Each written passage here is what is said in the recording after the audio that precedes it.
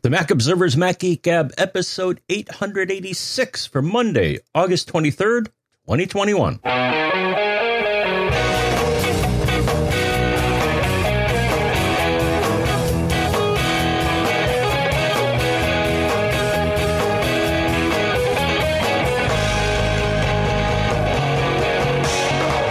Greetings, folks, and welcome to the Mac Observer's Mac Geek Gab, the show where you send in your questions, your tips, your cool stuff found. We share them, we mash it all together into an agenda, answering your questions, sharing your tips, sharing your cool stuff found, such that we can accomplish it's a system. It's not a goal. It's a system so that we each learn 5 new things every week, no matter what. No matter what. It's just how it happens. All you got to do is show up. That's your part in the system. Well, your part in the system is also sending in your questions, your tips, and your cool stuff found. But, the system works. It's been proven. And that's the goal, is each and every one of us learns 5 new things every single time we get together.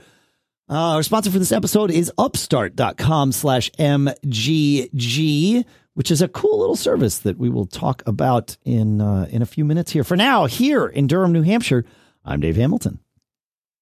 And here, battening down the hatches because we're probably getting a hurricane. Or by the time people have heard this, we have had a hurricane. Yep. In Fairfield, Connecticut, this is John F. Braun. Yeah, man. Yeah. There's something coming through New England. We record this on Fridays usually and release on Mondays. So hopefully the weekend goes well for all of us here. And then we'll be, for those of you that like to be involved in the live stream, you can subscribe to the calendar at macgeekgab.com/calendar so that you know when we are recording. And the next episode, 887, will actually be recorded on Tuesday, the 24th, because we've got I've got to go to Oregon to drop my son off at school. So we figure we record ahead of time so that I'm not having to, I'm going to bring a mic on the road with me because I always do. It's sort of in the podcaster's tricks and tools of the trade. But, we like to make sure the show is well polished, at least as well as it can be. JP likes to have a well-polished show as well, and he has sent in a little quick tip for us, John, which I will play. Fellers, it's JP. I finally have a cool stuff found, which you probably already know about, but I just stumbled upon the other day. I use Siri a lot in my CarPlay when I'm driving, and I'm always dictating texts and sending and reading texts and all that stuff. So I thought I need to send a voice text. So instead of opening the Voxer app, which I normally use for walkie-talkie style app, because I don't like the Apple where you have to hold the button down in messages just to talk, I literally said, hey, Siri, send a voice message. And she came up and said, who would you like to send it to? And I say who it is. And then she says, recording. And I talk, and it records my little voice message. And it places it in the outgoing text. And she asked, do I want to send it? And I go, yeah. I couldn't believe it. I mean, quickie way to not have to hold that button down while you talk on the voice, voice texting feature of the Messages app. So, that's cool, man. Yeah, I tried it. And actually, if the person you want to send it to has multiple phone numbers, it'll ask which phone number you want to send it to. Oh, interesting. Yeah, because I tried sending myself one, and it's like, oh, dude, you want to send it to this number or that number? Because I have multiple phone numbers. Oh, interesting. Many of us. Huh. I guess, okay, because we talked, 6 weeks ago, let's say, about how I was using a similar functionality, not a voice message, but I'd say, Siri, send myself a message, and then I would dictate a text message. And it never asked me which number to send to, but text messages are sent via iMessage, which sort of goes into that whole, unified person queue. So I guess that makes sense. Yeah. But a voice message, huh? And did it come, how did it come through? Did it come through as an iMessage? Yeah. Interesting. I wonder why it's asking with an audio attachment. Right. I'm wondering why it's asking for the number there and not when you're sending a message. Did you try it with other people? Although I do it with myself literally all the time. No, I'll have to try it. Interesting. Yeah. I'll have to try it. I'll try sending you one. Yeah. Interesting. All right. Fun. All right. Thanks, JP. Thanks, John. All right. Listener Mike has a quick tip for us, too. He says, for Dropbox users, my recommendation is to never store your Dropbox folder on an external disk. One day I came into work to find that tens of thousands of files were missing from my Dropbox. In a panic, I got on the phone with Dropbox support because we have a business account. After an hour or so, the friendly support person asked, by chance, do you have a machine that has its Dropbox folder on an external hard drive? Why, yes, I do. My home office iMac has that. So it turns out if a machine reboots and the Dropbox app launches, which often happens at reboot, and the external hard drive has failed to mount or for any reason disappears, Dropbox will or may think that you have deleted the files in the folder and then begin the process of removing them from everywhere. Of course, they were able to roll back to a previous date without much more drama. But he said when he got home that evening, sure enough, he realized his external hard drive was down. That's interesting. So I have always often, I think, and at the moment, store my Dropbox folder, at least on one of my machines. I think I store it on an external drive. That's an interesting little conundrum there. Yeah, because I like sometimes, if you get a lot of stuff in there, it's just like, sync it over there. It's like I don't really use Dropbox for mission critical stuff anymore. I used to, but now I've actually used Synology Drive for that. That's interesting.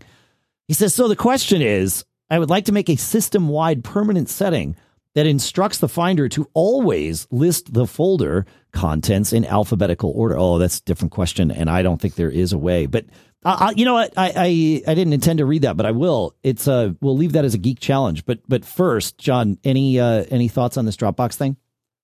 I was trying to check it out on this machine, and Dropbox isn't running. And when I tried to launch it, it said it can't. So my Dropbox is acting up. Interesting. Yeah, Dropbox. The application Dropbox can't be opened. Huh? Well, it sounds like you have a different problem. Huh. Yeah. Interesting. Yeah, I mean, I guess you could set up your own launch agent, right? I'm glad we learned how to do that recently, and use that to only launch the Dropbox app when a certain drive is mounted.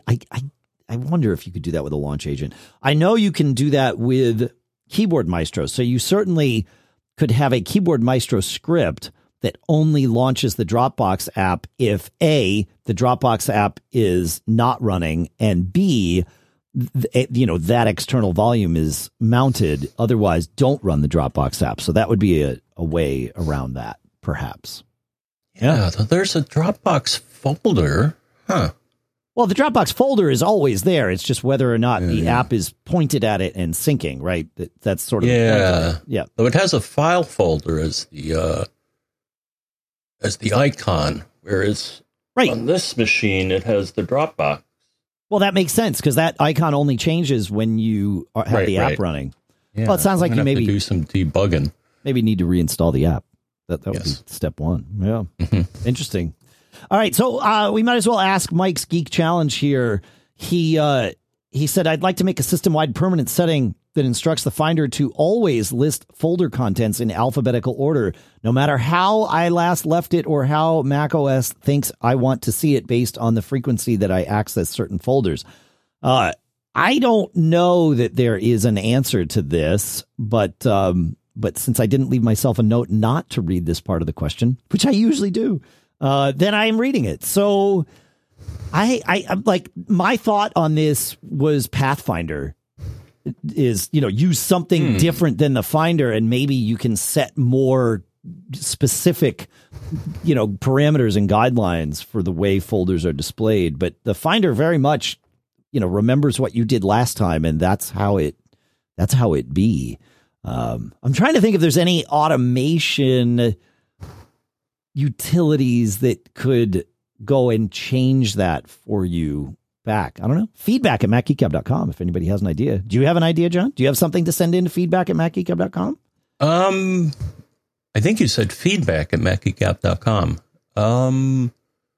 How about a better Finder attributes? I think that just enhances the Finder, right? A better Finder attribute. I think does that even still exist anymore? Yeah. Oh yeah, there it is. Yeah. But is it like the screenshots? I guess maybe it doesn't work with Big Sur. That would be my question. That would be the first question. I think this is just for seeing. It allows you to change JPEG, RAW, and video content creation dates, EXIF data, deal with invisible files. You can edit creation and modification dates. I don't think it changes the way correct Finder. Oh, it corrects for sorting by setting the dates correctly. So yeah, I don't think it's messing with the interface of the Finder more that it's giving you a deeper ability to edit things like metadata that exists in the Finder, which is also a good utility to know about. So we will definitely put it in the show notes. But I don't think it's the answer here. Huh. All right. Well, if you let us, if you know, feedback at MacGeekGab.com. We'd love to hear from you. All right. You want to take us to Timothy, my friend? Yes, Timothy. Here's a forgotten tip. I had no idea how I enabled this function, but I did, and it's proven to be a handy trick in a lot of MacGyver-type situations. I loved the old world keyboard and wired mouse, and I still have mine somewhere, but I have now accumulated about 10 each of Magic Keyboards and Magic Mice, or Magic Mouses. And between USB-A and USB-C and the timing of getting caught, I have a spec'd out 2018 Mac Mini and my main home computer, and at some point I enabled the keyboard viewer. From random logouts that OS X does when I overload the system to the ever-frequent Mac Mini-only Bluetooth anomalies that occur at the worst times, having the ability to enable a floating keyboard from the menu bar have made troubleshooting or password entry a breeze. Have heard several situations lately that reminded me of my virtual Magic Keyboard that had me saying out loud, "Keyboard viewer, duh." When driving and listening to the podcast, I felt I needed to email in and remind you about this feature. Pretty sure it could come in handy in some headless scenarios where accessing remotely using a mouse. Maybe not the best use case scenario, but at least enabling it and having it as an option eliminates the variable of not being able to enter text when you get caught. Another nerd arrow for the geek quiver. Okay. Thanks. Yeah, that's I like and I that. got a bonus tip. Okay, go. Bonus. So yeah, there's in accessibility you can select the accessibility keyboard, Dave, but a bonus tip, rather than going to system preferences, accessibility keyboard, enable accessibility keyboard, there's another path that offers an additional option. System preferences keyboard, show input menu. And then what you'll see in the menu bar, you'll have two options, show keyboard viewer, but also show emoji and symbols. Right. And that one you can also, and how do you get emoji and symbols? Well, that's Control Command Space. Command Control Space. That's right. Yeah. That's one that my fingers know very well. So yeah. I like it. Oh, it's good. Yeah. Putting it in the menu, especially if you run into this a lot, putting it in the menu would be a good place to have it. Yeah. I like it. Cool. All right. You want to take us, Stevens, our final quick tip that might not be so quick? Yes. Just got through over a year of kernel panics, and I thought I would share this saga. I have a 2019 Intel iMac. Like I'm guessing many people do. I bought it with only 8 gigs with plans to upgrade with OWC RAM at a more affordable cost. I added 16 gigs of RAM for a total of 24. Sometime later, I experienced the kernel panic with the help of Apple support. We reinstalled the OS from recovery mode. I went about my business, had another kernel panic, and this time we did a complete nuke and pave. After yet another kernel panic and escalating to Apple engineering, the recommendation was to remove the extra RAM. this was not the answer I wanted, I contacted OWC and they walked me through testing the RAM using a memory test tool, which reported the RAM was fine. I did remember hearing tips about the order of RAM and tried multiple iterations, none of which ended up making a difference. Finally, out of frustration, I simply took it to my local Genius Bar and said, please look at anything and everything. After about a week, they confessed they could not identify any hardware or software errors, nor could they replicate the kernel panic. The only thing they saw in their testing tool was the RAM was non-matched. In a final act of desperation, I bought another 16 gigs of RAM from OWC. Since then, no errors. It's been over 3 months now, and that one change made all the difference. So, I didn't think RAM needed to be matched in pairs.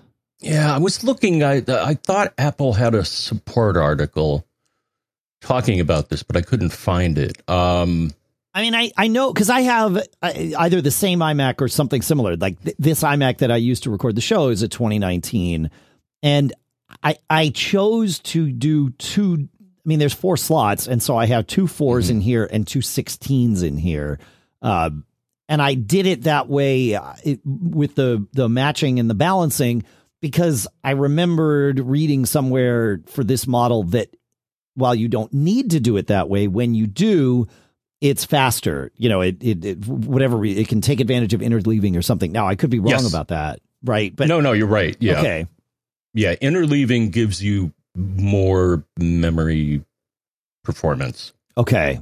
I think it makes the memory bus larger or something like that. Yeah, there was something about that. Yeah, exactly. So, but I didn't think it was mandatory, right? Like I could just have a 4 and a 16 and in theory it would work, but it sounds like at least with his 2019 iMac, that's not the case. Fascinating solution. And weird that the Genius Bar, like the fact that the Genius Bar identified that as a problem to be solved tells me that it's not just his 2019 iMac, like that they have seen either at that specific Genius Bar or via some, internal knowledge base article, service bulletin or something at Apple, that it is a known issue to some people at Apple, if not all. Yeah. Interesting.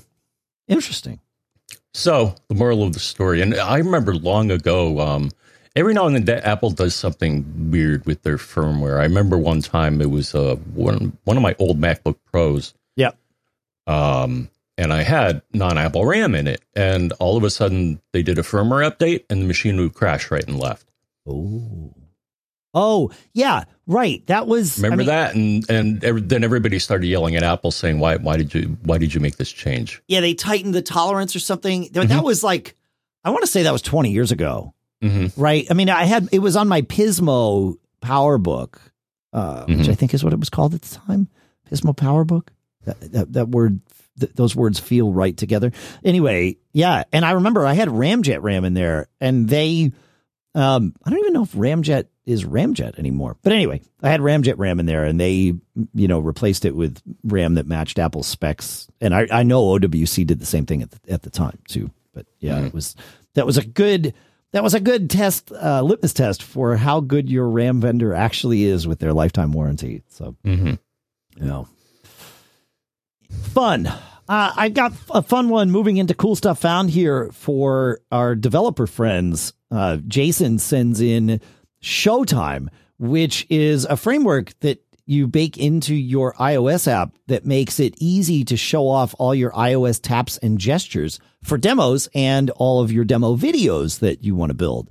So if you want to do it that way, then Showtime is the framework to go check out, and we'll put a link to it in the show notes. Thanks, Jason. I know you can also do this by sharing the screen with ScreenFlow. I have made demos like this too, where it shows what's happening. So, and I think the simulator will also show those, and you can capture that and record it for a movie. So lots of options, but yeah, there you go. Thanks, Jason. You got one for us, John? Patrick has a nice one here. just wanted to remind you both and listeners that a great way to not get caught is to use Langenti Software's Batch Mod to check on permissions of folders and files and get them in order. It is free, but it is so worth a donation. I highly recommend one pay something, at least in my humble opinion, of course. And yep, sure enough, I thought we had mentioned it at some point. I think we have, but it's been a while. Yeah. Yeah. But yeah, it lets you, it'll show you permissions and extended attributes and all sorts of other interesting things regarding a particular file or directory, I would think. Interesting. I wonder, I haven't used this. I know we know about it, but we haven't used it before. I'm wondering from you folks out there who have used this, how it compares to the thing that we mentioned earlier, a better finder attributes. Like, are they the same? How do they compare? I would love to know. So yeah, we'll put links to both, of course, in the show notes. Thanks, Patrick. Good stuff. We got questions. We actually have a lot of follow-ups to go through, so we'll do that. Well, not quite next, because next what I want to do is tell you about our sponsor, which is Upstart, where, as I said at the beginning of the show, upstart.com/MGG is where you go. And the idea is this. Look, if you're carrying your credit card balance month after month, that can feel like you're in a never-ending cycle of debt, right? That's where Upstart comes in, because Upstart can help you make that final payment so you can get ahead. Upstart is the fast and easy way to pay off your debt with a personal loan, and you get to do it all online. So whether it is paying off those credit cards, consolidating high interest debt, or funding personal expenses, over 500,000 people have used Upstart to get one fixed monthly payment. And what's cool is Upstart knows that you're more than just your credit score and is expanding access to affordable credit, because unlike other lenders, Upstart considers your income and your current employment to find you a smarter rate for your loan. And you do all this with a 5-minute online rate check, and you get to see your rate up front for loans between $1,000 to $50,000. And you can receive those funds as fast as one business day after accepting your loan. Find out how Upstart can lower your monthly payments today when you go to upstart.com/MGG. That's upstart.com/MGG. Don't forget to use our URL, because that's how you let them know we sent you. Loan amounts will be determined based upon your credit, income, and certain other information provided in your loan application, of course. Go to upstart.com/MGG. And our thanks to Upstart for sponsoring this episode. All right. Let's go to Uncle P here. Uncle P has a follow-up for us on the YouTube TV versus Fubo TV. He says, I wanted to chime in and make your intuition feel correct. I have paid for and used, to some degree, all of the streaming TV services. I travel for work, and I'm highly invested in the Apple ecosystem, which includes several Apple TVs. I've been paying for YouTube TV for several years now, mainly due to the points you highlighted, the DVR and the Apple TV app. The dedicated Chrome Mac app for the OS X dock, or the Mac OS dock, is a nice quick access feature when I travel and do not feel like going through MAC address spoofing to use an Apple TV in a hotel. But for the features you describe are the reason I continue to pay for the service. The user interface rocks. Now, Fubo TV is a service I have been paying for as well, since I figured out while traveling that YouTube TV does not offer the Weather Channel. So I pay for Fubo TV only to access the Weather Channel. Okay, a lot of people pay for Fubo only for the sports, but hey, that's the thing, is Fubo's channel lineup does seem to best YouTube TVs. He says, my traveling profession is cleaning up after disasters, so the Weather Channel is a must for consistency for info on the fly. I cannot, for the life of me, figure out why they are not a part of every lineup or offer standalone access for a fee. Perhaps I am missing something. If I am, it's due to their inability to make it obvious to the consumer who wants to give them money. Either way, this backs up your thoughts that their channel lineup is a superior product to YouTube TV. Plus, YouTube TV only lets you, and this is an interesting thing I have not experienced yet, but I'm sure I will. YouTube TV only lets you change your home market a few times per year before they lock you out of access to the TV that you pay for and then make you call in. I hate calling in anywhere, says Uncle P. So I find myself using Fubo on the road since they don't mess with me, and they offer the Weather Channel, live TV, and access to regional sports without restricting me by saying I'm out of my home TV market. No kidding. I'm the one paying for the hotel. I know I'm out of my home TV market. I still want to watch my stuff, he says. So I wish I could join the two, but I also pay for Apple TV Plus, Netflix, Amazon Prime, etc. Too much disposable income, perhaps, he says.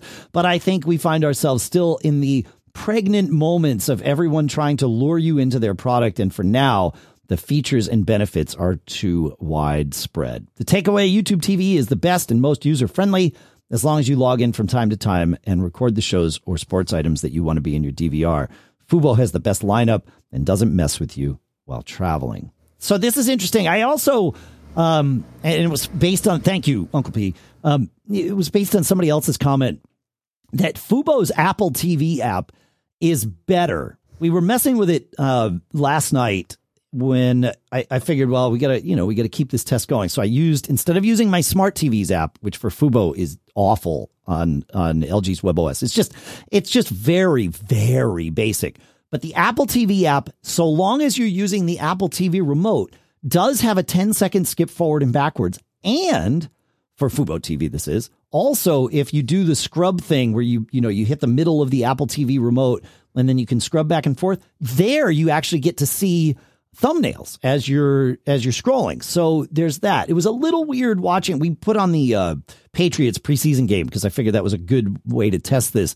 And the scrubbing was kind of working, but it was also working while the thing was recording. We were able to start it from the beginning before the program had ended. So it seems like Fubo is evolving their platform pretty quickly here, and may wind up. I mean, they definitely have the best channel lineup. So if they can get their user experience together, which it seems like they're working on, a year from now, we might be having a very different conversation. Of course, I feel like over the next year, I might wind up paying for both YouTube TV and Fubo TV, which sort of, I was going to say it causes me to lose money based on my cord cutting, but it doesn't. Like, I think I'm saving about $70 a month by only going with one of them based on what I was doing with Comcast before.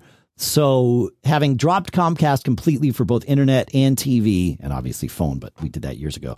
But just internet and TV, by dropping them and going to Consolidated for the fiber, and then $70 a month for a streaming TV service, we're saving about $70 a month. So if for the next year I wind up paying for both Fubo and YouTube TV, well, it's a business expense, isn't it? Because we have to test this stuff for all of you and keep you posted. But I'm hoping that within the next year, one of these two services will actually be able to deliver for us. Either YouTube TV will get their act back together with their channel lineup, or Fubo will get their act together with their user experience and user interfaces, which it seems like the latter is more likely than the former, but you never know. YouTube TV is Google. They could move very quickly. They have a lot of money, and so you never know.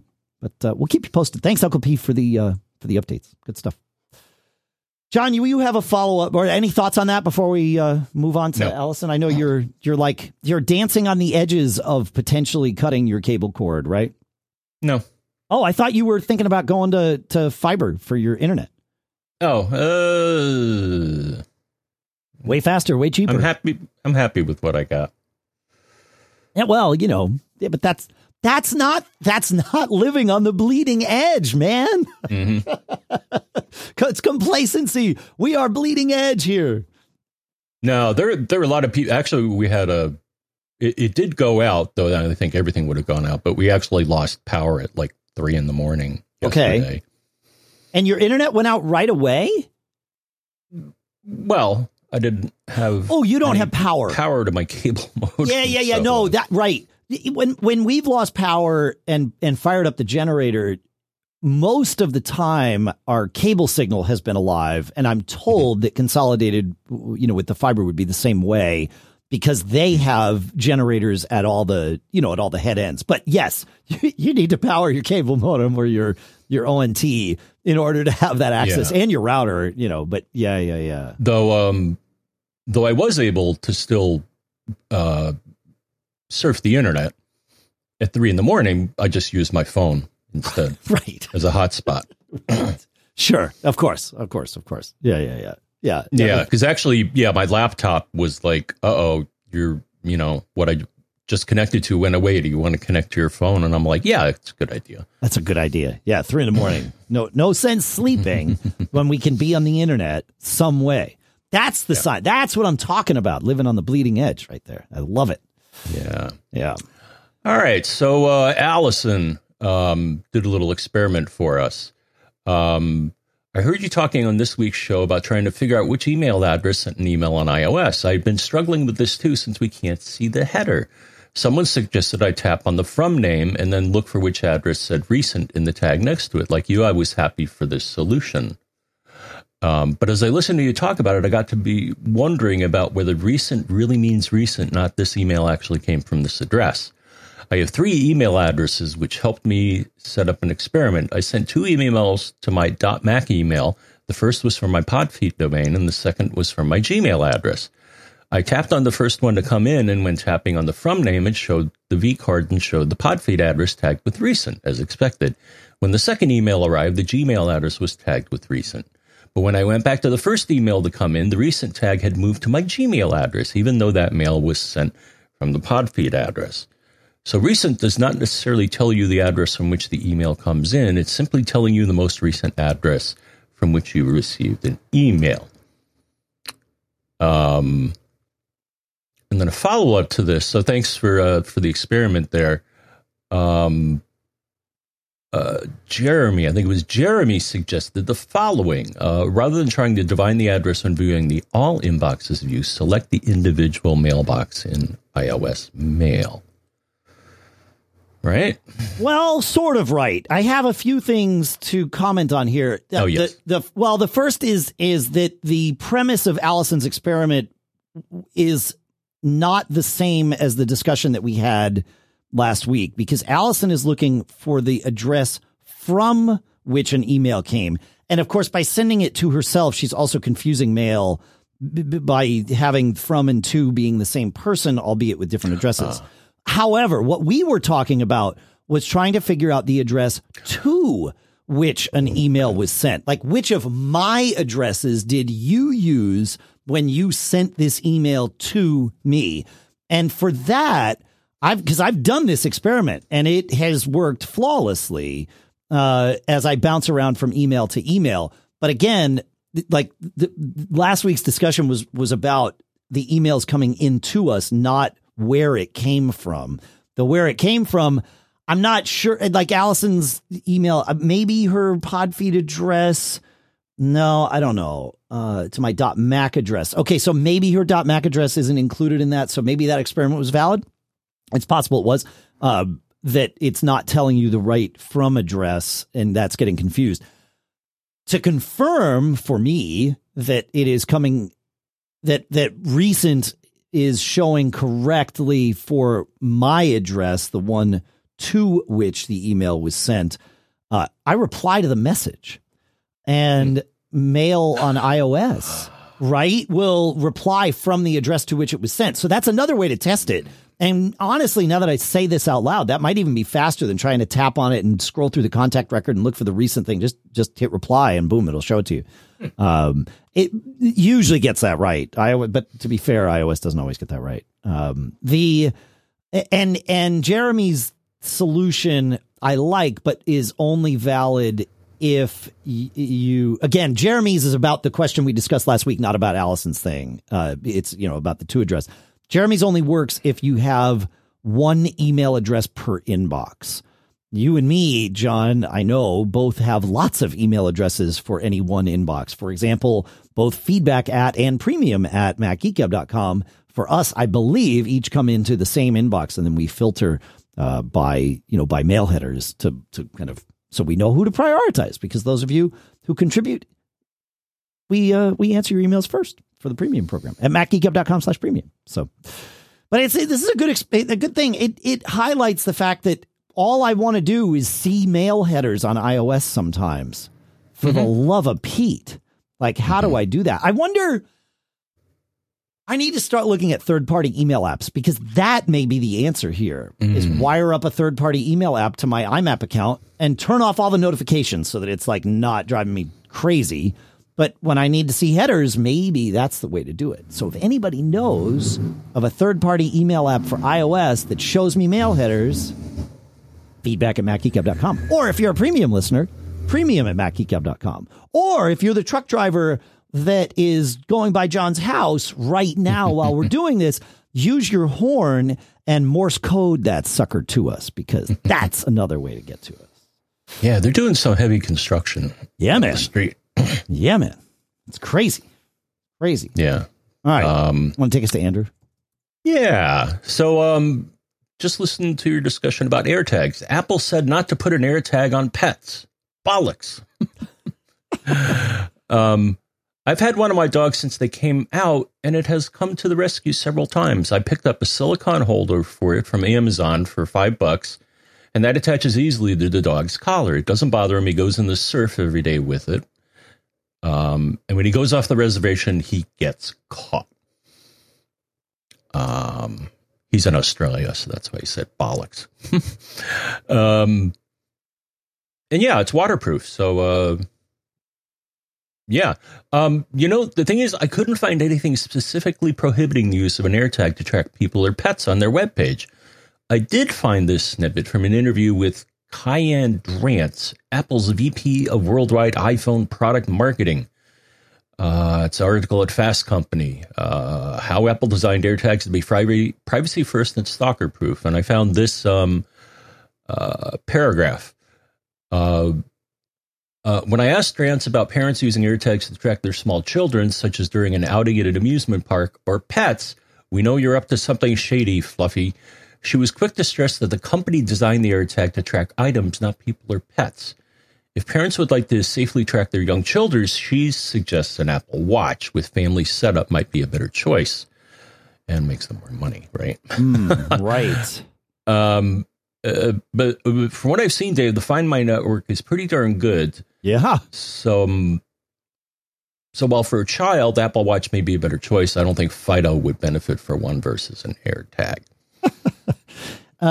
Andrew sent in a couple of pictures of his dog collar AirTag holder thing, and so I found something on Amazon that matches that, and we'll put a link in the show notes to that for us. But it's so your AirTag is a dog track, right? Not that kind of dog track. It's a dog tag. Okay, it's a dog. Aha. Oh, I like this. That's right. Yes. Not that kind of dog track. A dog tag. Maybe they should make a special one called the dog tag.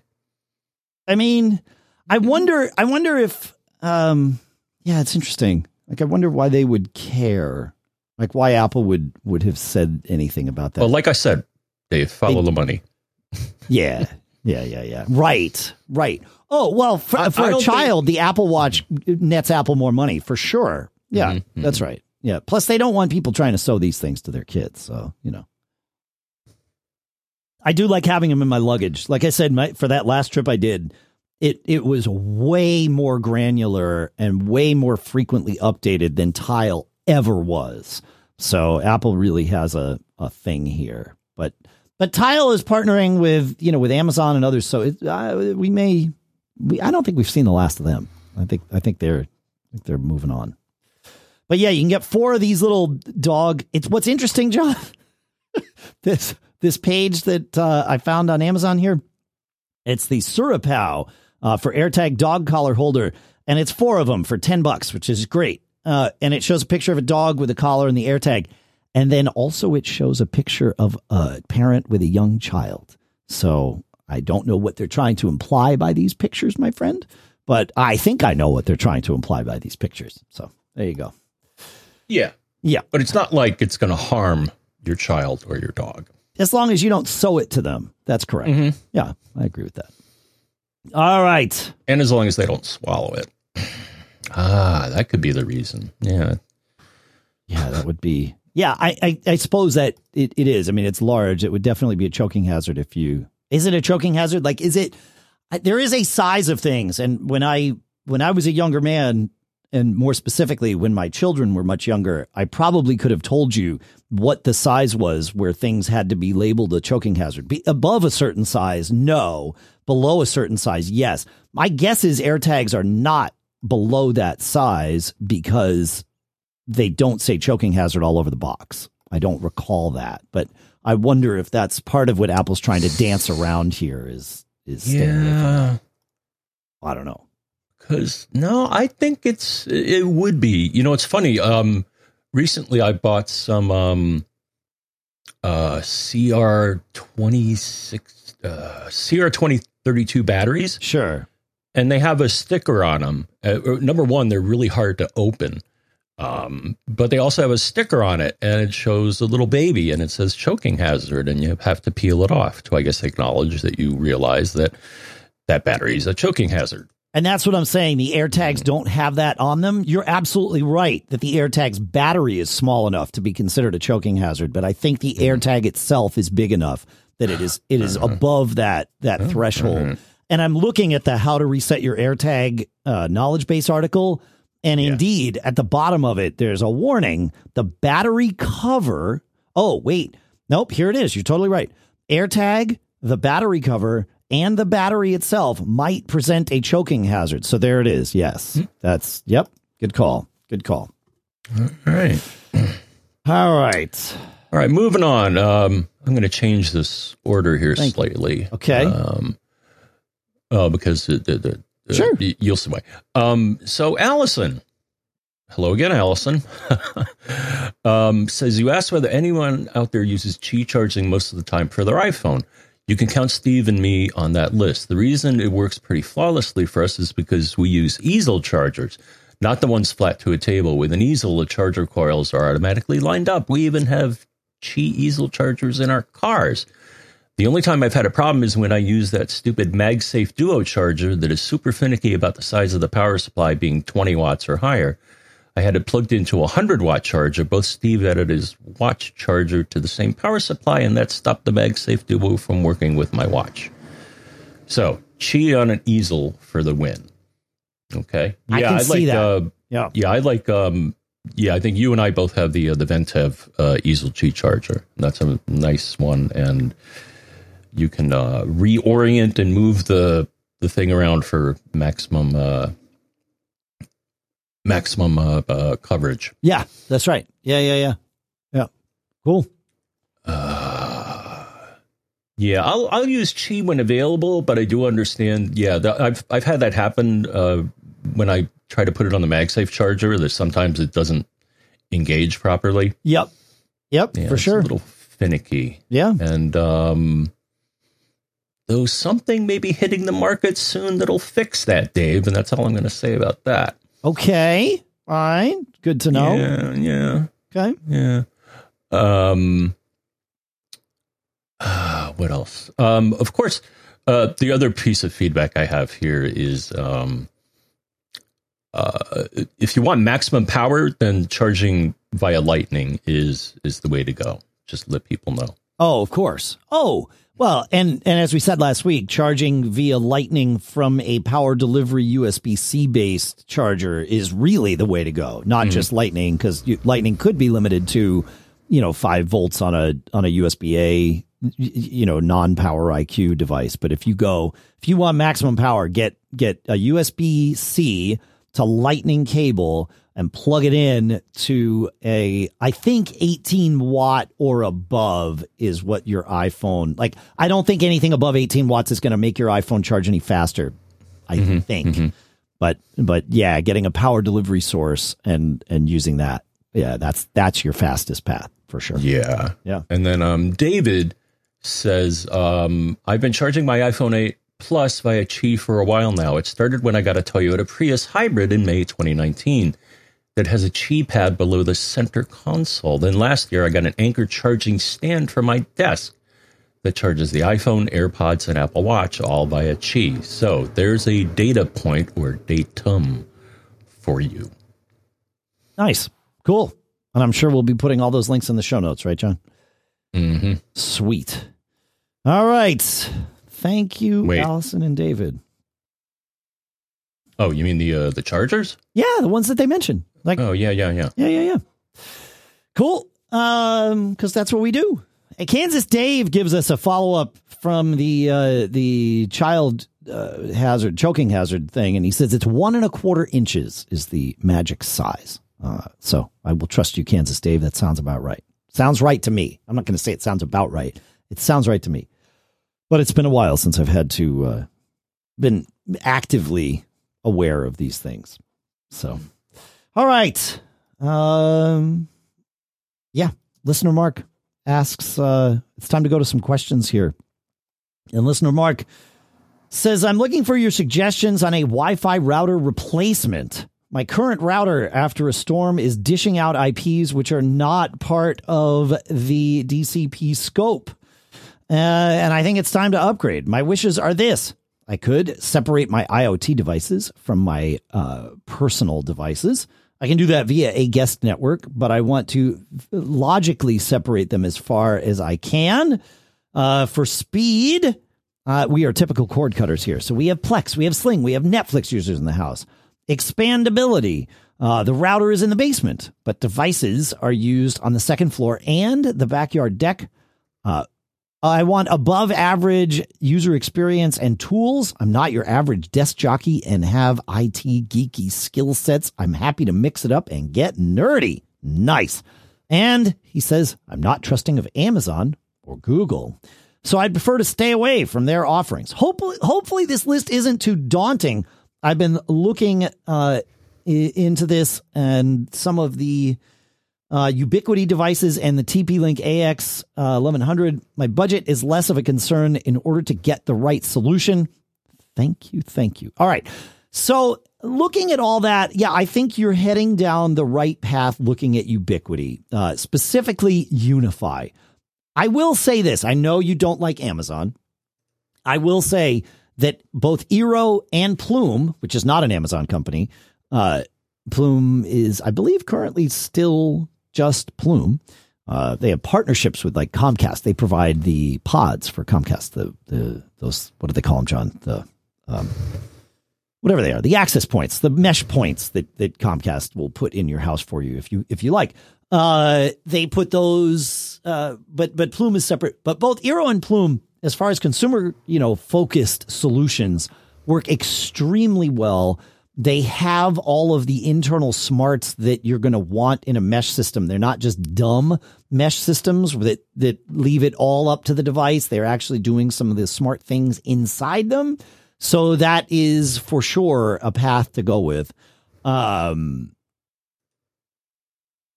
theory on Eero and the Amazon acquisition is this.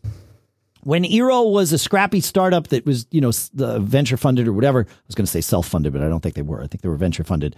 And if they had some sort of data breach where the aggregated information about your network or even specific information about your network was unintentionally divulged, I think we probably would have given them a pass. They would have said, we're a small, scrappy startup. We moved fast. We broke things. We're sorry. And many of us, I think, would have said, yes, cool. Like, you're doing cool things. You're living on the bleeding edge. We get it. If that happens and it's Amazon who is on the hook for it, I think that's a far worse outcome from a PR standpoint. And I think Amazon knows it. So I think our data is even safer now that it's Amazon data, but it could be aggregated even within the Amazon ecosystem. So maybe we start getting Amazon product recommendations for things that they know about us because of Eero. I haven't seen that yet, but certainly that's a possibility. I share that. However, Unify, based on Mark's description here, I think that's the way to go. That's from Ubiquiti. It is their, I'll call it their prosumer and up system, because you certainly can do really, high-end enterprise systems with Unify, but it also works very well in a home, or a prosumer or small office environment. I really like the Unify stuff for that. And it has lots of great geeky tools and lots of great options. You're not just stuck with, here is our one access point. They have different access points for different purposes. They've got outdoor stuff. They've got indoor stuff. They've got, 2x2 access points if you only need a small room. They've got 4x4 access points, which is what I would recommend in a home because you're going to be wanting to go through walls and probably not put access points in each room and things like that. So get the stronger ones for that and save yourself the hassle of trying to, manage multiple points. But it is a cool system and it is really fun to manage. So the Ubiquiti stuff is definitely the way to go. I think so, Mark. So I don't know if you have any other any other thoughts on that, but Mr. Braun. No thoughts. No thoughts. All right. The Kansas Dave in the chat room says echoes his thoughts that he's happy with Eero. He's got the Wi-Fi 6 version. And he said, while on the phone with Eero support, they discovered my network loop, which is a handy thing to discover because sometimes they're not obvious. So, yeah, it's more and more of us having loops these days, John. It's how it goes. All right, shall we move on? Please. All right, Christopher brings us a question. He says, my issue is, because of the new Apple Mail features, I'm considering moving and using Apple Mail for all of my emails. But there is a problem. When I compose an email and send it to Gmail, it does not display in the original format. And he showed us that his email was, the font size of that text was much smaller when it appeared on Gmail than when he sent it in Apple Mail. What is up with this? And yeah, you're not alone here. And this isn't necessarily an Apple Mail issue. It's just a mail issue using different email clients, especially when you're sending HTML email. It's going to be interpreted differently on each device or each email client, even on the same device. And so because of that, John, I have for years made it a habit to send all of my mail as plain text, which you can set for default for new messages. You go into Mail, go to Preferences, and go to Message Format, and you can set it to plain text. That's great for creating new messages. Sometimes, though, when there's another setting, if you go into where is it? On that same page. On that same preference pane, the composing message or the composing pane, there is another checkbox that says use the same message format as the original message. I highly recommend checking that box. And the reason is if you don't, it will default every message to, in my case, plain text, because that's what I've set it to. A lot of times that's actually what I want. But if I'm replying to or forwarding an HTML message that actually has a lot of formatting, like a newsletter or things like that, it will blow all that away. And it's not the most optimal thing. So what I do is I leave that box checked. So if I reply to, if John sends me an HTML email, which he rarely does because he sends in plain text too. But if you were to send me an HTML email, John, and I replied to you, my reply would be in HTML at the start unless I changed it. But if I go to the format menu and choose make plain text or hit Command-Shift-T, which my fingers know all too well, it changes the entire message. It toggles it between plain text and rich text. So Command-Shift-T is the way to get rid of that. And when I'm replying to people that don't have any formatting or special things in their email, I always revert the message to plain text so that they are getting my reply in whatever their native font is. I like to make sure people have a nice experience reading emails from me. And the best experience is them getting email in whatever font they have chosen to view email with. And so by sending as plain text, it leaves it up to their mail client to display it. And I like to do that for folks. So actually, you do sometimes send in rich text, John, because I get like mails from you in Courier sometimes, which is like, to me, looks weird, right? I mean, that's what you choose to use a monospaced font for your email, which is fine. That's you. But sometimes, not always, but sometimes I get messages from you where like I'm seeing it in Courier and it's like, I wonder why. But again, maybe you were replying to something or forwarding something that had some HTML elements and so it kept it that way. Could be. Yeah. I mean, I like Courier because, the other issue is that if the recipient doesn't have the font, the email client will do its best to find the closest match. But Courier is pretty much a universal font. That's what I'm saying, though. If you send in plain text, it doesn't matter what font you choose to view. The person's going to see it in whatever font they've chosen, right? So that's why plain text is better. Because I don't want you forcing Courier on me. I hate reading email in Courier. It's bad enough. I don't even like reading the emails that you prep for Mac Geek Gab because you print them in Courier. But that's you, right? Like it's I can't deal with monospaced fonts. It just looks weird to me. All right. But that's me. Like, I'm a nitpicky guy. So yeah. All right. You want to take us to listener John? Yes. So John says, over the past year, I've been using my mobile devices much more out in the real world. Haven't we all been Zooming a bit more? As such, I've been paying more attention to my public online etiquette, including the use of VPNs. My Amplify Alien router comes with a built-in software-based teleport VPN, which promises to protect my online presence. I've been wondering how this type of VPN compares to cloud-based offerings like FreeVPN, TunnelBear, and so on. Do they offer comparable online protection? Do they work in a similar manner? I use Comcast for internet, 1 gig down, 40 megs up. Will this impact the speed of my connection if I use my teleport VPN versus a cloud-based VPN?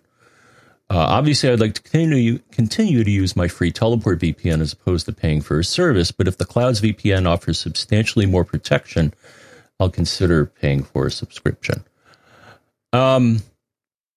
The only downside, Dave, that I can see from a router-based VPN is that it may not mask your IP address, or at least in my case, it does not.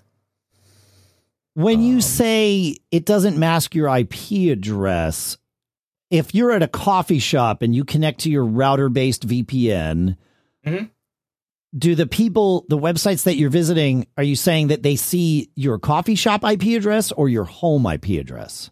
Well, if I connect, so the one that I use mostly is the VPN server on the Synology. On your Synology router or Synology disk station? Well, Synology disk station. Okay. All right. Okay. All right. Yeah. And so I did a little test as I connected to it. Well, I connected to Optimum Wi-Fi, and then I connected to OpenVPN, and then I went to what is my IP, and it said, oh, yeah, your IP is Comcast. So, however... Wait. Slow that down. Okay. So, I'll ask the question at a higher level. When you went once connected to the VPN, were you seeing the VPN? Were you seeing what is my IP tell you that it was seeing your home IP address or your devices?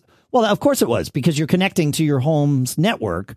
And so your home network is the one that is advertising you to the outside world because you're tunneled through it. Yeah, that makes sense. Okay. Yeah. So that's the point I want to make. Got it. What do they have? And then I looked up the specs for the Amplify Teleport, and it actually says it does some sort of IP masking. So that's kind of interesting. I wonder how they pull that off. Interesting. Huh. So the benefit of the cloud-based offerings, and I have a couple of them, is that they give you quite a bit more flexibility as to where you appear to be coming from. Which can be useful if, like sporting events and stuff like that. A lot of content is restricted as to who can watch it. Like I remember one time I was trying to get some BBC content, and it was like, well, no, you're coming from the United States. Buzz off. And I'm like, man. Yeah, but just fire up ExpressVPN or NordVPN. Exactly. Choose that as your endpoint, and out you go. Yeah, that makes sense. Mm-hmm. Yep. If listener John just wants to mask where he's coming from, though, the good news is that my guess is within a month or less, we will have at least iOS 15, which will have iCloud Private Relay going. And then whenever, macOS Monterey comes out, that will also have iCloud Private Relay. That may be within a month, but it might be 2 months, right? Because just based on Apple's, history is often the best predictor of the future. So, but certainly within a couple of months, your devices will naturally do this for you if all you want is to obscure your home, or your existing IP address. So bear that in mind too. But yeah, your point about a third-party VPN is solid here. There's there are a lot of good things about. I do the same thing. I pay for an ExpressVPN subscription, but I also have my home VPN set up on my router just because I don't know because it's there. But there are times when I want to use someone else's VPN and not my home one. I guess those are changing. There was a period of time where when I was on a cable modem and I had, limited upstream, I didn't want to use my VPN at home because I wanted more bandwidth than I had. The weakest link in the chain is now the speed of your VPN connection, right? So my upstream was the weakest link in my chain. Now it's not because I live in gigabit land. So I suppose I could start using my home one more. I need to think about that. That's interesting. Might be another benefit of having the fiber connection. Huh. All right. As far as performance, one thing that a VPN typically does is encrypt. I think that any device that is doing the encryption is going to have enough horsepower, so that's not going to be slowing you down. If anything, it's going to be one of the pipes along the way, right? Right. Just like I was saying. Yeah, exactly. I agree with that. Yeah, encryption's not going to. The type of encryption that's being used is super efficient and not really going to slow you down. So. Yeah. Paul Franz actually makes a really good point about iCloud Private Relay that's worth all of us remembering. He says, and he is correct, Private Relay only hides the IP address for Safari. It does not cover applications like, for example, Discord. That is true unless the application is not using encrypted connections. So if the application is using HTTPS, which most of your iPhone applications are when they're connecting to their own network servers and things like that, then it just goes direct. However, if the application is still using HTTP, that will be routed through iCloud Private Relay in a secure tunnel so that everything is secure and at least your local network admin can't see what's going on there. But yes, Paul Franz, by and large, Safari, not just every web browser, but Safari is the thing that's being protected there on both Mac and iOS. So yeah, thank you, sir.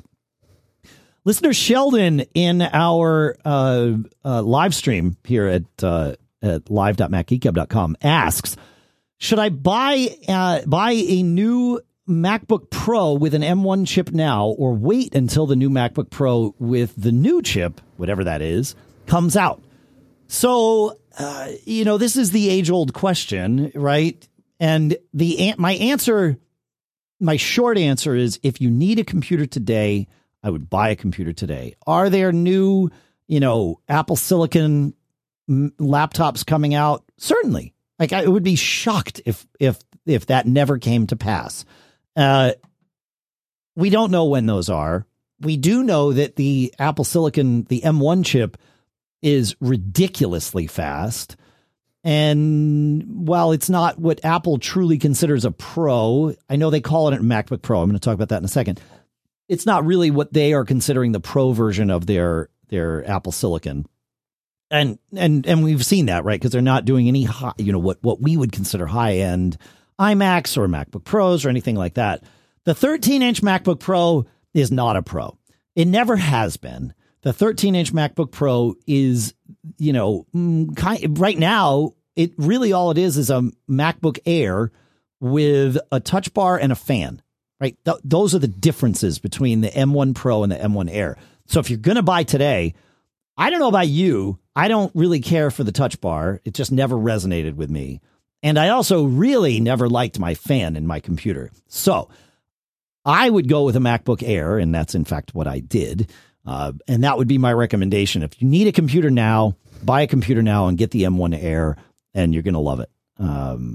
If you want to wait, my guess is that before the holiday season is like in the thick of us, there might be that, we'll call it the M2 chip. I know it could be the M1X. It could be whatever else they want to call it. But that next version of Apple Silicon could be out. But I wouldn't. If you need a computer now, get a computer now. That's always going to be my advice. But thank you for the question, Sheldon. It's good stuff. I don't know. What do you think, John? Yeah. if you need one now, get one now. Yeah. Because something better is always going to come out. Always. Now, it's funny, though, because sometimes what happens is some people believe that their purchase of a computer is what prompts Apple to come out with a new one next week. Chaos theory. I love it. That's correct. Yeah, that's right. If you're lucky like me, then that is exactly what will happen for you. So, yeah, but those M1 Airs are available on Apple's Refurb store, or at least were when I checked last week. So that would be the place to buy one, is go to the Apple Refurb store. We'll put a link in the show notes to Apple's Refurb store here, so that you can check the availability of the M1 Airs, and then go grab one. So yeah, there you go. You want to take us to Louis, John? Yeah, I think I misinterpreted what happened. Well, no, there's a follow-up, which I had to open the email. So okay, anyways, great. Tell you what's going on here. Sounds good. It seems I got hacked. I have been the victim of identity theft recently, and by coincidence, I have installed Netgear Armor software on my Orbi, and I can see that my iPhone, iPad, and Apple Watch are showing up with weird names, with a mix of Asian characters and Android phone brand. Oh, interesting. My question, where do I start? I think the Netgear is doing a good job to stop the threats now, but I definitely think I need to wipe my 3 devices. Any specific order? Should I consider my backup contaminated? So it sucks you got hacked or identity thefted.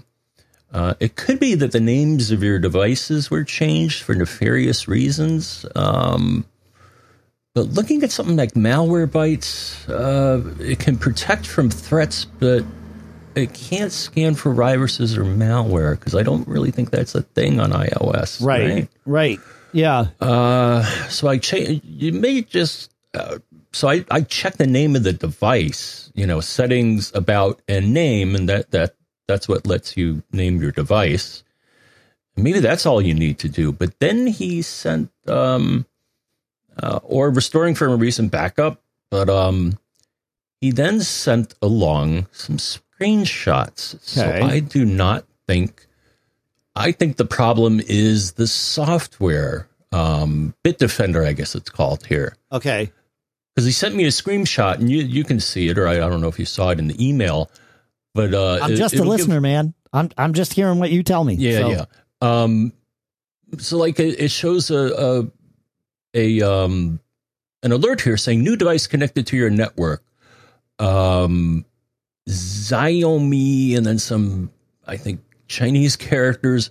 Watch. So I think the problem is that software is injecting Asian characters in here for some dumb reason. Is it possible Bitdefender is misinterpreting what it's seeing there? I think so, yes. Yeah. I mean, there are other things that you could download that would show you what they see as the names of your devices. I think Fing Desktop might be, or the not Fing Desktop, but Fing for iOS, right? Would scan your network and tell you what it sees.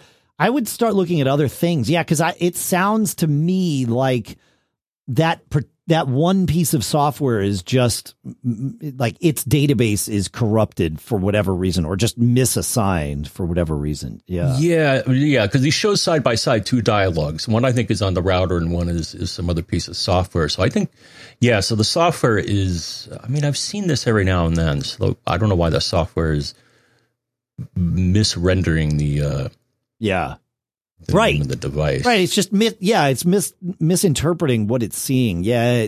This would not be the sign of your device being hacked, at least not in my opinion. Yeah, that's right. And as Paul Franz points out, Xiaomi is a manufacturer of cell phones, and I'm sure we're both mispronouncing that, but Xiaomi. But my guess is it's seeing something that's telling it, oh, it's this, not that. So, yeah. 2 more questions. One that I have an answer to, and one that I think is going to be a geek challenge, and then we're on our way. Dennis writes and asks, he says, as I recall, there were some reservations regarding Synology's DSM 7.0 when it came out. Now I now see that it's showing as available on my disk station. Are there still some concerns, or am I safe to upgrade? So I've been running DSM-7 on my devices since day -1, right? Or maybe day -3 or something. I installed the Golden Master so that I could have it to talk about here on the show before it came out. And things, like, by and large, it works great. The biggest issue that I had, and I suppose it still could be an issue, but most of these have even been solved, is with third-party apps. Synology did not give any warning to third parties that they were releasing DSM-7 into the wild as a release, not as a beta. And through the beta process, many things about the way packages work and the sandboxing of them that now exists in DSM-7 that didn't really exist before was a moving target and literally was changing with every beta release. And then finally they were like, okay, yeah, this one, here's the one that's going to be released. And that changed them again. So that was the issue I ran into. My biggest part of that was Plex. But Plex has definitely solved the issue. They just needed a little time to, figure out how to work with this new paradigm that Synology had sort of thrust upon the world. So, short answer to your question, Dennis, absolutely. I think you're fine with DSM-7. Upgrade all your packages before you upgrade to DSM, because there are some sandboxing things, and Plex is a great example, where the developer of the package has to change the way the package stores its own data in order to be compatible with the new restrictions that DSM-7 pulls in. And it's way easier for the developer to do that in an automated way with DSM-6, which doesn't have all those restrictions. That was sort of my problem, is it was a chicken and egg. It was like, oh, you need to make all these changes, but DSM-7 doesn't let packages make these changes. So you, dear reader, must do them on your own. And it was this very involved, intricate process. That's all fixed now. So as long as you've upgraded all your packages, then go do DSM-7 and you're going to be fine. So that's my answer to that. You want to do this geek challenge? Unless you have any thoughts about DSM-7, you want to do this geek challenge, and we'll call it a day? I'm getting the dialogue on both my Synologies are new enough, so maybe I'll pull the trigger. Yeah, I think you can pull the trigger, man. I think you'd be good. Yeah, I was just hesitant because there was that, some packages, but yeah, all my packages are up to date. So then you're going to be good. Yep. All right, so from Scott. This could be a geek challenge. I have an annoying dialogue window that mail pops up sometimes about it not being able to do a move message because the server isn't responding. And he sent a screenshot. But that's pretty much what the dialogue says. The problem is that mail will not do anything until you click on OK. That's fine if I'm sitting at my Mac, but if I'm away from it, none of my rules will execute because no mail is coming in. I have my Mac Mini up and running mail all the time in order to get mail sorted through all my different rules. I usually notice this when I see I have more than 2 to 3 emails in my inbox on my iPhone. So I go to my Mac, unlock it, and look for the dialogue to dismiss it. Any idea on how to either stop these annoying dialogues, or how to get my Mac to click on the OK button automatically? Yeah, I get that too. Every now and then I get one that says server connections interrupted. And I have to get rid of it. But the thing is, it's not, because I'm connected to the server, but it stays up there. I don't know. He's talking about mail, not like a file server. Yeah, I know. Okay, different dialogues. I've just seen a similar annoying dialogue that will go away. But enough about me. One thought, though, it won't solve your problem immediately, would be to send some feedback to Apple regarding mail. Did you say send feedback to Apple? Yeah. Huh? Yeah. And, I thought they had a menu in Mail that would let you do this, but I couldn't find it in the current version of Mail. I think they got rid of it. But there's a link, apple.com/feedback/mail.html is where you can gripe at Apple. So maybe suggest that, they fix that. Because, a modal dialogue should not make everything grind to a halt, but apparently it does. Yeah. Or a different type of dialogue would stay up there, but not make everything grind to a halt. But here's my thought, Dave. So standard dialogues typically allow keyboard equivalents, usually escape to cancel and return for OK. So maybe creating some sort of script to do this for you, like maybe an Apple script, something like go to Mail app, press return, wait 5 minutes, and do it again. That sounds dangerous. I wouldn't automate that. Yeah, and I'll follow up. Now you could go to DougScripts.com. Maybe there's a script there that'll do this. Looking at the dialogue he sent, I don't think there's a default of return will pass you through this. I think this is you must click this in order to move forward, because it doesn't look like the one I've seen. This, it's the message, whatever, subject could not be moved to the mailbox subject, and it's because the server returned the error. Mailbox does not exist. That's a weird error, and he's getting it from his mail.com or his iCloud.com mail account, which is bizarre, but that's what he's getting it from. I think in order to script this, you would need to use something that will let you do user interface scripting, which I think Keyboard Maestro will do. In fact, I know it'll do. And you can say, move the mouse to X number of pixels to the right and X number of pixels below the corner of a window, and then click. So you could get it to position the mouse cursor there and then click it. Oh, nice. To move past it, right? Like that. I mean, that is a way to do it.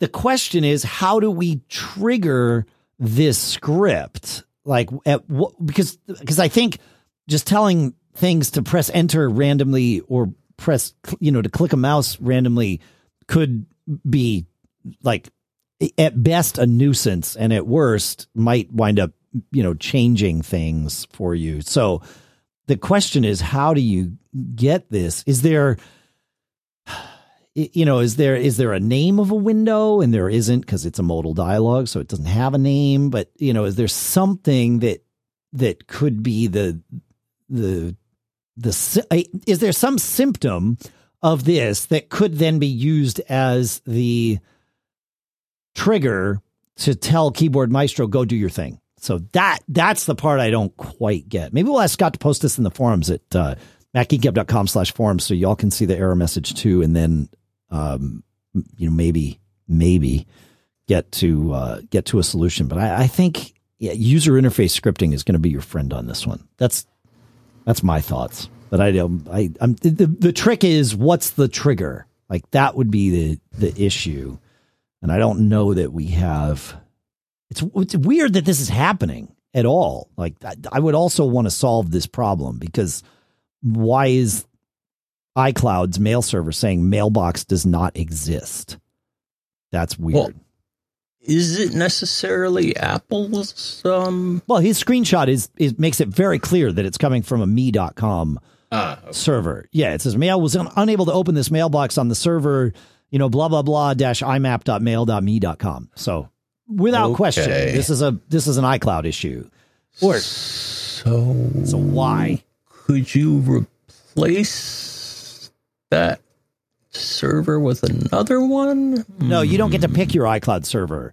Okay. You just say that you have iCloud email, and it knows which server you're on. Or it just picks one round robin, I guess. I don't think it's round robin. I think your mail account is on a different iCloud server than mine. I remember that when I was part of this business a few years ago where we were doing calendar stuff, and figuring out which CalDAV server an iCloud account was assigned to was an interesting little trick. We actually had to come up with a little cheat, and it involved talking to the Apple engineer that created CalDAV. So that got a little interesting. So yeah, no, I don't think you can just pick one at random. I think it's very specific to your account. But I will say this. One thing I learned, the server names are PXX, where X's are a 2-digit number, -imap.mail.me.com. I believe if you use P01, that will work for everyone. I haven't tested that in several years, though. But that was the workaround that we found, at least initially, for the calendaring thing. So try p01-imap.mail.me.com. That might be the answer. And, in fact, may solve your problem. Maybe there's a problem with whatever server Scott's assigned to. So that's what I'd try. Set it up as a IMAP-only account, see what happens. I don't know. That's what I got, John.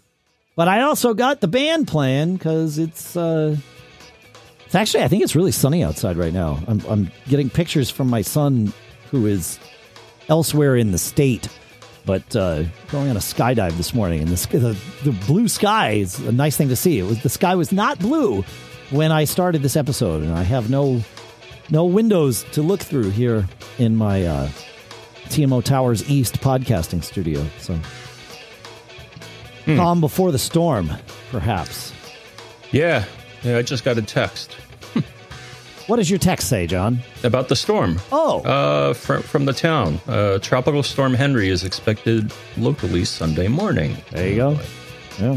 Well, hopefully by the time this episode comes out, Tropical Storm Henry has passed you, my friend, and all is well. You can follow John on Twitter to learn more about his weather issues and other gripes. John F. Braun at John F. Braun on Twitter. You can follow me at Dave Hamilton. You can follow the show at Mac Geek Gab. You can follow Pilot Pete, who is not, to my knowledge, flying the plane out of which my son is jumping at this very moment, at Pilot Pete. You can follow Mac Observer at Mac Observer. Go subscribe to our YouTube page. We'd love you. Long time if you go over there. So go to, it's Mac Geek Gab Podcast on YouTube. You'll find it. Subscribe. We take little snippets of things and share them. It's actually pretty awesome. We'd love to have you over there. All right. Anything else, John, before we truly wrap this one up? Nope. Right. I'm not going to go and batten down the hatches. Batten them down, my friend. Stay safe. Have fun. Check out our sponsors. That's upstart.com/MGG for this episode. And then MacGeekGab.com/sponsors for all of our active and even past sponsors whose deals are still active. So that's a good resource. MacGeekGab.com/sponsor. So check it out.